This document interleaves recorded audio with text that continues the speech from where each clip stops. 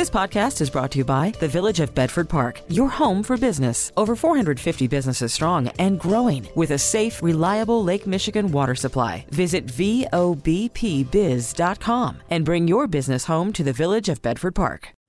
Call from mom. Answer it. Call silenced. Instacart knows nothing gets between you and the game. That's why they make ordering from your couch easy. Stock up today and get all your groceries for the week delivered in as fast as 30 minutes without missing a minute of the game. You have 47 new voicemails. Download the app to get free delivery on your first 3 orders while supplies last. Minimum $10 per order. Additional terms apply. Now, the WBBM Noon Business Hour.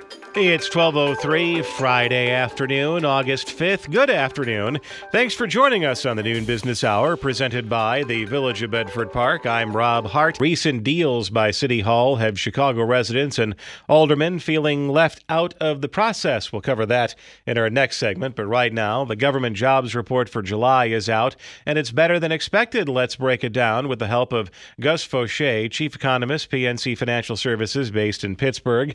Gus, thanks for joining us once again today. 528,000 new jobs in July. The July jobs report, one might say, was hotter than July. Before we talk about the specifics of this particular report, this was so far above expectations, Gus. What was your reaction when you saw that number this morning? This is it's a great number from the labor market perspective. It appears that businesses are not slowing up hiring despite talk about recession in the economy. And this also indicates that we're not at all in recession. If we're adding 400,000, 500,000 jobs per month, the economy is expanding. We're not in recession right now. And this is in the background of rising interest rates and some indications in the weekly jobless claims reports that the jobs market was slowing down just a little bit. If you are on the Federal Reserve Board of Governors or Chairman Jay Powell, would you say that Team Soft Landing is ahead today? Yeah, no, this is very good from that perspective. But what it does mean is that the Fed may need to raise interest rates higher than they were expecting even just a few days ago. So they're in a very tricky spot. They need to cool off growth. In some respects, this makes their job harder because this may mean that they need to raise interest rates more aggressively over the next 6-9 months or so. Wage growth also surging higher. Average hourly earnings jumped 0.5 percentage point for the month, 5.2% higher from July of 2021. That is one piece of inflationary pressure that is still in there. But Gus, it sounds like there are some indications that when it comes to some non-core parts of the consumer price index, that inflation is starting to be wrung out of the economy. That's right. We're seeing big declines in commodity prices. Obviously, gasoline prices have been falling for more than a month now at this point. We're hearing anecdotal accounts that some retailers have too much inventory on their shelves and they're discounting. So I think we're going to see slower inflation, at least for goods, but services inflation, that remains strong. There was a guest we had yesterday that talked about how, 2 or 3% percentage points of inflation, very easy to wring out of the economy just as far as food and fuel are concerned. But it's that remaining 4% that's really persistent and tough, and that's where the Fed's going to have to earn its money. It's like losing weight. The first 20 pounds are the easiest. Yeah, no, that's exactly right. And so, a lot of it is coming from housing, for example. That's going to take higher interest rates to work its way out of the system. So I would expect that we'll see inflation noticeably lower by early 2023. But to get to the Fed's 2% objective by, let's say, early 2024, it is going to take noticeably slower economic growth, weaker job growth, and perhaps a small increase in the unemployment rate. Gus Faucher, Chief Economist, PNC Financial Services in Pittsburgh. Thanks for joining us this afternoon. Coming up, a call for mayoral transparency in the wake of deals involving NASCAR and Lollapalooza. The WBBM Noon Business Hour continues. The NASCAR race in downtown Chicago, the Lollapalooza extension, and the City Casino are major deals that Mayor Lightfoot has inked, apparently without much input from the City Council or from residents. Let's get the perspective of Greg Hines, columnist, Crain Chicago Business. Greg, thanks for joining us today. What type of accountability are we talking about here? Are we talking about more public hearings? Are we talking about more city council involvement? What are the transparency advocates asking for? Yes, and yes, Rob. Everything you mentioned and more. Let me context this a little bit. Arguably the greatest change in this city in the last 30 or 40 years is the fact that downtown is no longer not just a place for business, it's a place for people to live. If you think back to the 50s and 60s, there was the Gold Coast, and that was about it. Well, now you have people all over the place. There are 250,000 people live in the central area. Right across the street from Millennium Park and Grant Park, there are tens of thousands of people. And the mayor sees those areas as something that will help gain tax revenue. And I understand that. That's where Lollapalooza was. That's where the NASCAR race would be. The casino was a little further north along the river, but it affects all kinds of people who live there. And I think what they're asking is, hey, you wouldn't just stick a race with stock cars going 150 an hour, 140 miles an hour in your neighborhood without talking to people and seeing what you can do. They're asking for the same kind of consideration, and they frankly haven't gotten much. City Hall has been pulling information out of City Hall about NASCAR in particular, has been like pulling teeth. They just don't want to talk. That's not fair to those people. If you're going to ask them to kind of sacrifice and put up with stuff, at least be straight with them and tell them exactly what's going on. It's a different downtown, as you mentioned, but as far as City Hall and transparency are concerned, granted, it's a low bar, but is there any substantial difference between the deals brokered by Mayor Lightfoot in 2022 versus a deal that would be reached by Mayor Richard M. Daley in 2002? That's a pretty good question. Not a lot, although perhaps a little bit more than you might think. I give you an example. Rahm Emanuel, who, when Lightfoot ran for mayor, she promised to kind of be the anti-Rahm, adopt a different style. These people took a real close look at exactly the kind of NASCAR things that the mayor's now talking about. They had people out here, they talked to aldermen, they talked to community groups, and they decided not to do it because it wasn't worth the inconvenience that it would inflict on the people that were there. I don't see the mayor doing anything like this in this case. She's decided. She's even insisting that this may not have to go to the vote by the city council of the Park District, even though it's going to occupy a good chunk of Grant Park for up to 2 weeks, close down Lakeshore Drive for a while, close down Michigan Avenue and lots of other streets. Maybe in his heyday, maybe Rich Daley would have done something like that. We all remember what happened in Meigs Field, where he sent out the bulldozers one night and just chopped it up. But this mayor promised to be different. She said, I'm not going to do business that way. I'm going to be open and transparent. Well, I think she ought to be. Is this the kind of thing that could become an issue next spring? Oh, absolutely. All of the aldermen downtown have been screaming their heads off, the three of them, the four of them, about this. They wouldn't be doing that if they didn't think there was political potential. Let's see who if anybody else gets in the mayoral race. But I think, yes, certainly in the alderman action, probably in the mayoral race, people are going to say, hey, the city needs money, but it's got to treat its residents and neighborhoods fair in the process. Greg Hines, columnist, Crain Chicago Business. Thanks for joining us this afternoon. Coming up next, gauging the markets on a bear versus bull basis. Discussing the news affecting your money. The WBBM Noon Business Hour continues. We've seen financial markets rally off their lows, and some analysts say the worst is over. But according to contrarians, the bear market still has some legs, and investors are likely to feel more financial pain. Joining us with his perspective is Mark Hulbert, investment columnist for the Wall Street Journal, Barron's, and MarketWatch.com, based in Washington. Mark, thanks for joining us today. Even though the Dow has turned positive, the first thought that popped into my head when I saw the jobs number for this morning is that there's going to be a big sell-off today because interest rate fears will be reintroduced to the market. Does that mean this era of relatively good feeling we've been talking about for the past month, does that mean it's over and it's back to the first half of 2022? Well, I mean, it's anybody's guess. So I want to stress that this is just my opinion, and that and $2, I guess, these days will buy you a cup of coffee. But the wow, that's pre-inflationary pricing too. Ain't that the truth? So, no, I would have to agree with you that I think there's something a little bit too easy and convenient about the story that happy days are here again, which is what basically is the narrative that's captured Wall Street's attention over the last 6 weeks. The market is up strongly from its low in June.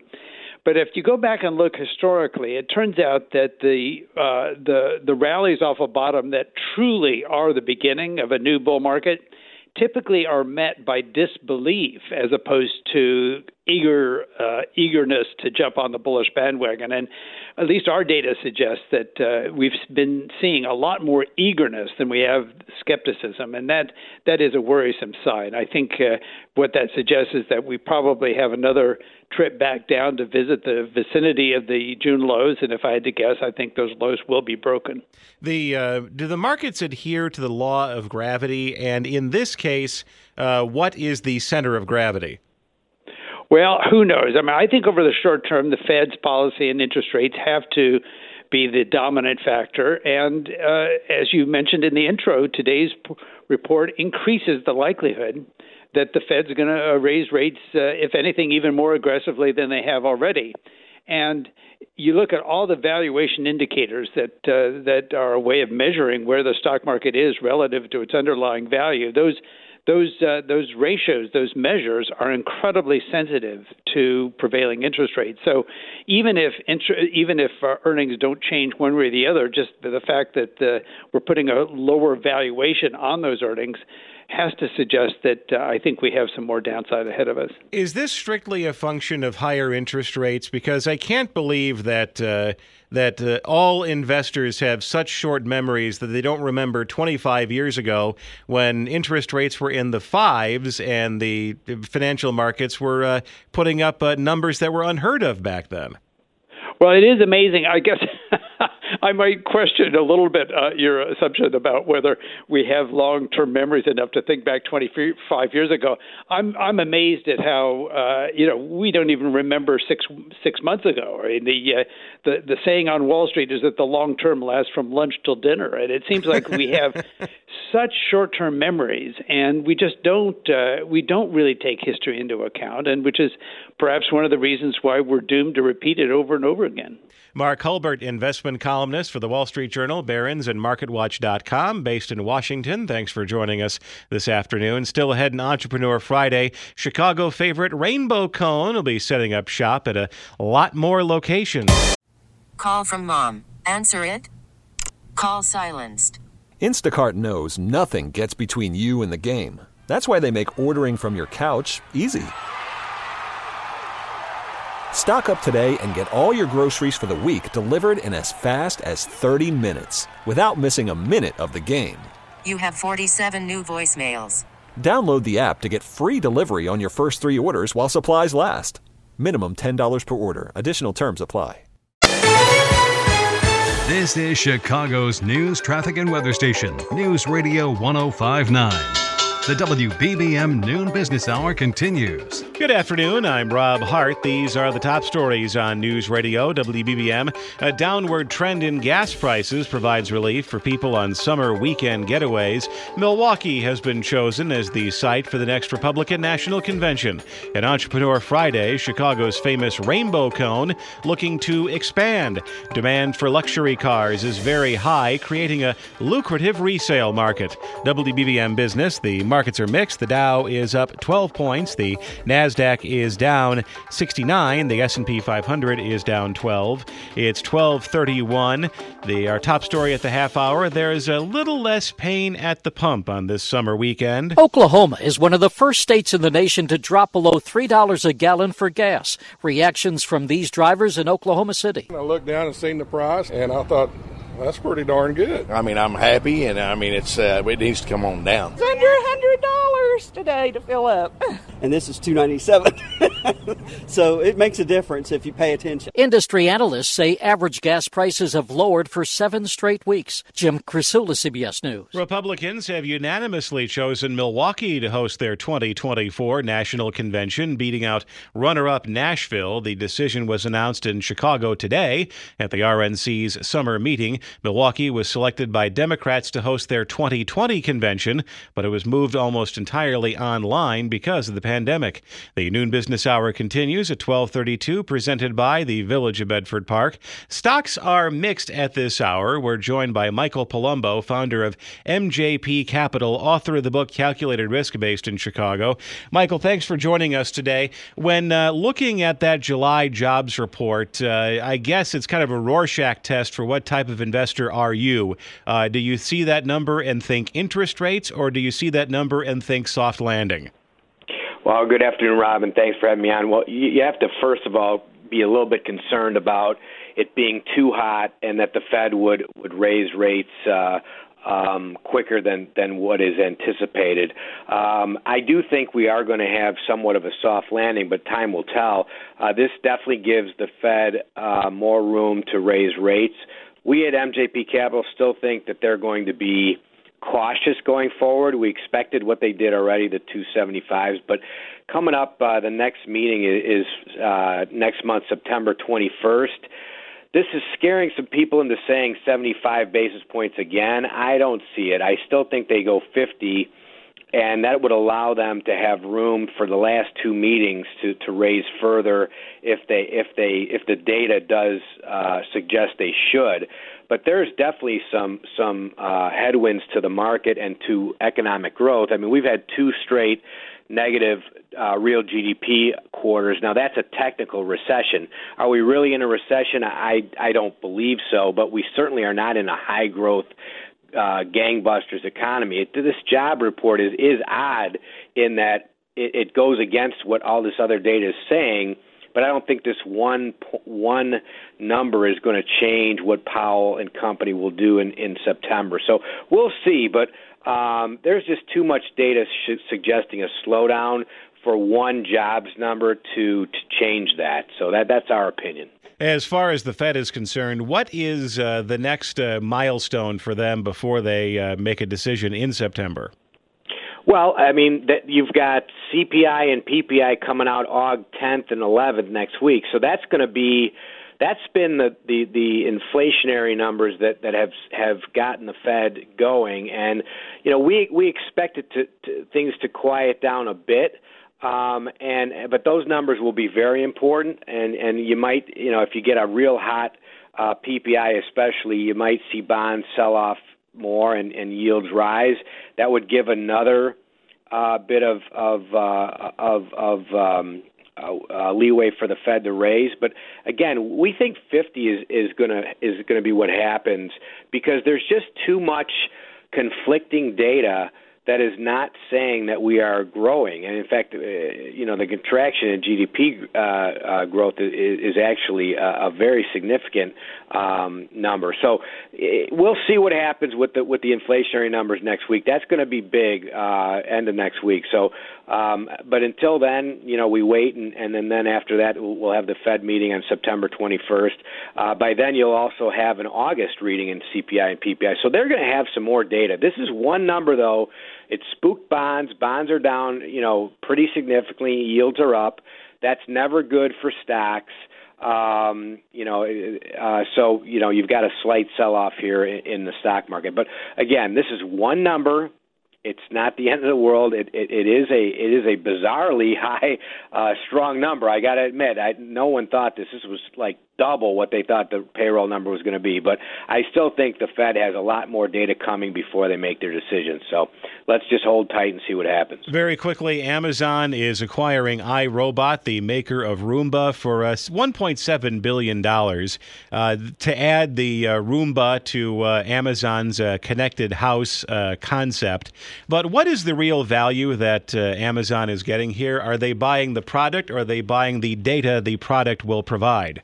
Yeah, no doubt they're buying the data. I mean, they don't. Bezos doesn't need a Roomba to add to his collection of assets. But there's fear that Amazon's getting so much data they're going to know everything about you. But what my question is okay, so what? I mean, they're going to try to sell you products.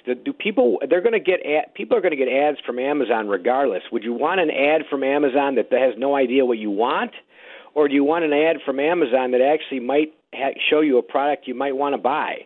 I don't get the angst and the worry about this, but you know what? People are going to be concerned about their privacy. It's just that you're going to get ads anyway, so wouldn't you want a tailored ad? I don't see what the problem is, but yeah, they're buying iRobot to learn more about their consumers, and you can't blame them. Michael Palumbo, founder of MJP Capital, author of the book Calculated Risk, based in Chicago. Coming up next in Entrepreneur Friday, an iconic Chicago sweet treat is the subject of an expansion kick. Information to make cash and save cash. The WBBM Noon Business Hour continues. Hey, it's Entrepreneur Friday, and this afternoon the spotlight is on a Chicago ice cream classic and the company's plans for growth. We welcome in Lynn Sapp, president and owner of Rainbow Cone in Chicago. Lynn, thanks for joining us today. Let me tell you a little bit about my own emotional and stomach relationship with Rainbow Cone that goes back more than 30 years. I grew up in Beverly. My parents still live there. Rainbow Cone, 92nd and Western, has been the scene of many a ice cream trip after soccer at the Dan Ryan Woods. I still take my kids there whenever we go down and visit my parents. And you guys also catered my wedding 11 years ago. So a deep relationship with Rainbow Cone. And I'm not the only one. If you're a South Sider, even if you've moved away, the words Rainbow Cone still conjure up something magical. And now you're taking that sense of place and feeling nationwide. Yes, we are. And that's what it's all about. It's your memories and bringing those memories with a simple ice cream cone of original Rainbow Cone, since we've been doing it since 1926. So it's 96 years, and we're ready to expand and franchise, and we're very, very excited. Now, the expansion plans have been rather methodical over the last couple of years. You opened a branch at Navy Pier. That was the first location outside of the Beverly neighborhood. I believe there was another one on State Street, expanded to White Sox Park. And then that partnership with Buona Beef was when Rainbow Cone really started to go far and wide. It is. And I'm very grateful for the Bonavolonto family, because they have a lot of young people and family members working with great energy, and we have made plans to bring the product out with their help. And what is it about the Rainbow Cone itself, the many different flavors, going through all of them at the same time, that makes that so unique, especially in an ice cream space where you have all sorts of different ideas and you can make big banana splits, this, that, and the other thing? You know, what is it about the Rainbow Cone that makes it truly special in the ice cream area? Well, it's a fresh fruit and nut, and it was invented by Joe, my grandfather. But my grandmother, Catherine, is the one that did the business side. So he wanted more than one flavor. And people don't understand, in 1926, when you gave them a dime for an ice cream cone, that was a lot of money. And so it had to be really good. And he came up with the 5 flavors of chocolate, strawberry, Palmer House, which is cherry, walnut, pistachio, and then there's orange sherbet on top. So the uniqueness is the ice cream sherbet combination with the nuts and the fruit. And it works, all together or individually. And that's the beauty of the product that's worked for 96 years, God bless them. And where is it, when you're looking outside of the Chicago area to put in a Rainbow Cone franchise, do you do the research and figure out like where people from Chicago may have moved as a function of retirement or for some other reason, and then try to follow them there? Yes, that's why we're concentrating in Florida first, Arizona, and Florida, Arizona is where our group base is. And Texas, we're going to try also. And you can go to rainbowconefranchise.com and find out more information about that. But there's a whole lot of Chicago people in Florida, and this is their memory also. So that's why we picked that. That's natural for us. and also Arizona. There's a whole lot of transplants. So, and they're warmer states, and we're going to go try it. I was going to say, if your Arizona location, will there be a franchise in Glendale to catch all those people going to White Sox spring training in March? That's the question. We need somebody to franchise with us. So that's what we're hoping. We just started this, and it's a brand new ball game. So, no pun intended, but it is because we've never done this before. We're in the process. We just started it.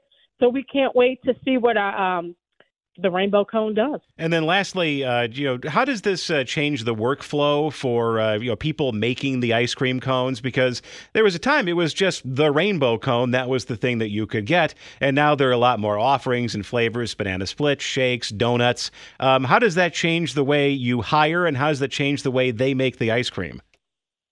Well, the Rainbow Cone is still the best seller out of all of it. The Rainbow Cone is primary, but we've always had shakes and sundaes, even back in the day, because that's what people wanted and an ice cream parlor had for the special treat. But we, God bless the Bona Volantos, are using all the technology, and the registers now, you go so much faster, so our lines go faster. And, the Rainbow Cone stays the same, but we've got new equipment to do shakes and sundaes and streamline it. And all of that technology and putting us on DoorDash and all of the response to the pandemic, putting us into trucks, all of the new technology allowed us to do that. Lynn Sapp, president and owner of Rainbow Cone in Chicago. Thanks for joining us this afternoon. Still to come, the luxury car market remains hot in a cooling economy. Compounding your interest with an economy of words. This is the WBBM Noon Business Hour. Global economic concerns aren't impacting the sales of high-end vehicles. We're joined by Rick Mancuso, owner of Ferrari of Lake Forest. Rick, thanks for joining us this afternoon. Did the high-end luxury car market experience the same resurgence that a lot of other big-ticket items did during the pandemic? You couldn't spend that money to go on vacation, so instead you spent it on your house and spent it on your car. Was that the case in the Lamborghini space and the Ferrari space? It sure feels that way. Normally we have about 100 outstanding orders at Ferrari waiting for production dates in Italy to be built. Currently, as of this morning, we have 374. And are you also facing the same supply chain issues that have been hitting the rest of the automotive industry? No, it doesn't feel like it because we don't really have a chip shortage. Ferrari, in a moment of real foresight, buys only the framework of the chips, but they won't release any of the programming. They do that all themselves because they want to keep it proprietary and very secretive. So we weren't subject to waiting for other people to do that for us. And we never have new cars in stock anyway. They just build sold cars. So that's not new. The used car end of our business just really exploded, though, on top of that. Yeah, what about the resale market for the high-end cars? Because they usually talk about if you just buy an average vehicle, a bunch of its value dissipates the moment you drive it off the lot. What's the depreciation cycle of a Lamborghini or a Ferrari? Well, it's really been slowed down because there's hardly any depreciation at all anymore. There's more a chance for appreciation. But the car business in its simplest form is one of the best examples of supply and demand in its purest form. When you see lots that are filled with lots of cars in inventory, then you know there's going to be deals made and rebates and special programs and a lot of discounting going on, and that's all gone away now. So the supply has been cut, and it's completely different. And now it's hard to find trades. It's hard to find quality used cars. It's never been this hard. Harder this year than it was last year.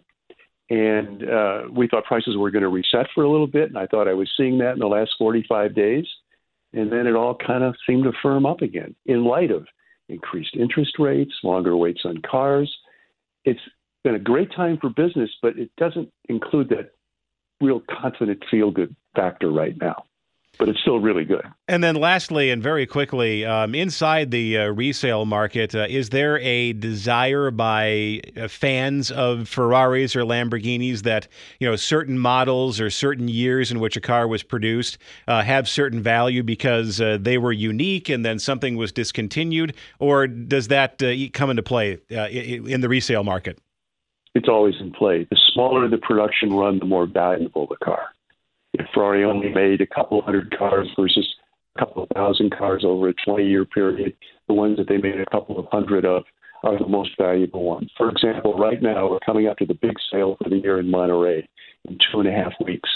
There's 110 cars over $10 million asking price that'll be on the auction blocks between all the 3 or 4 great auction houses.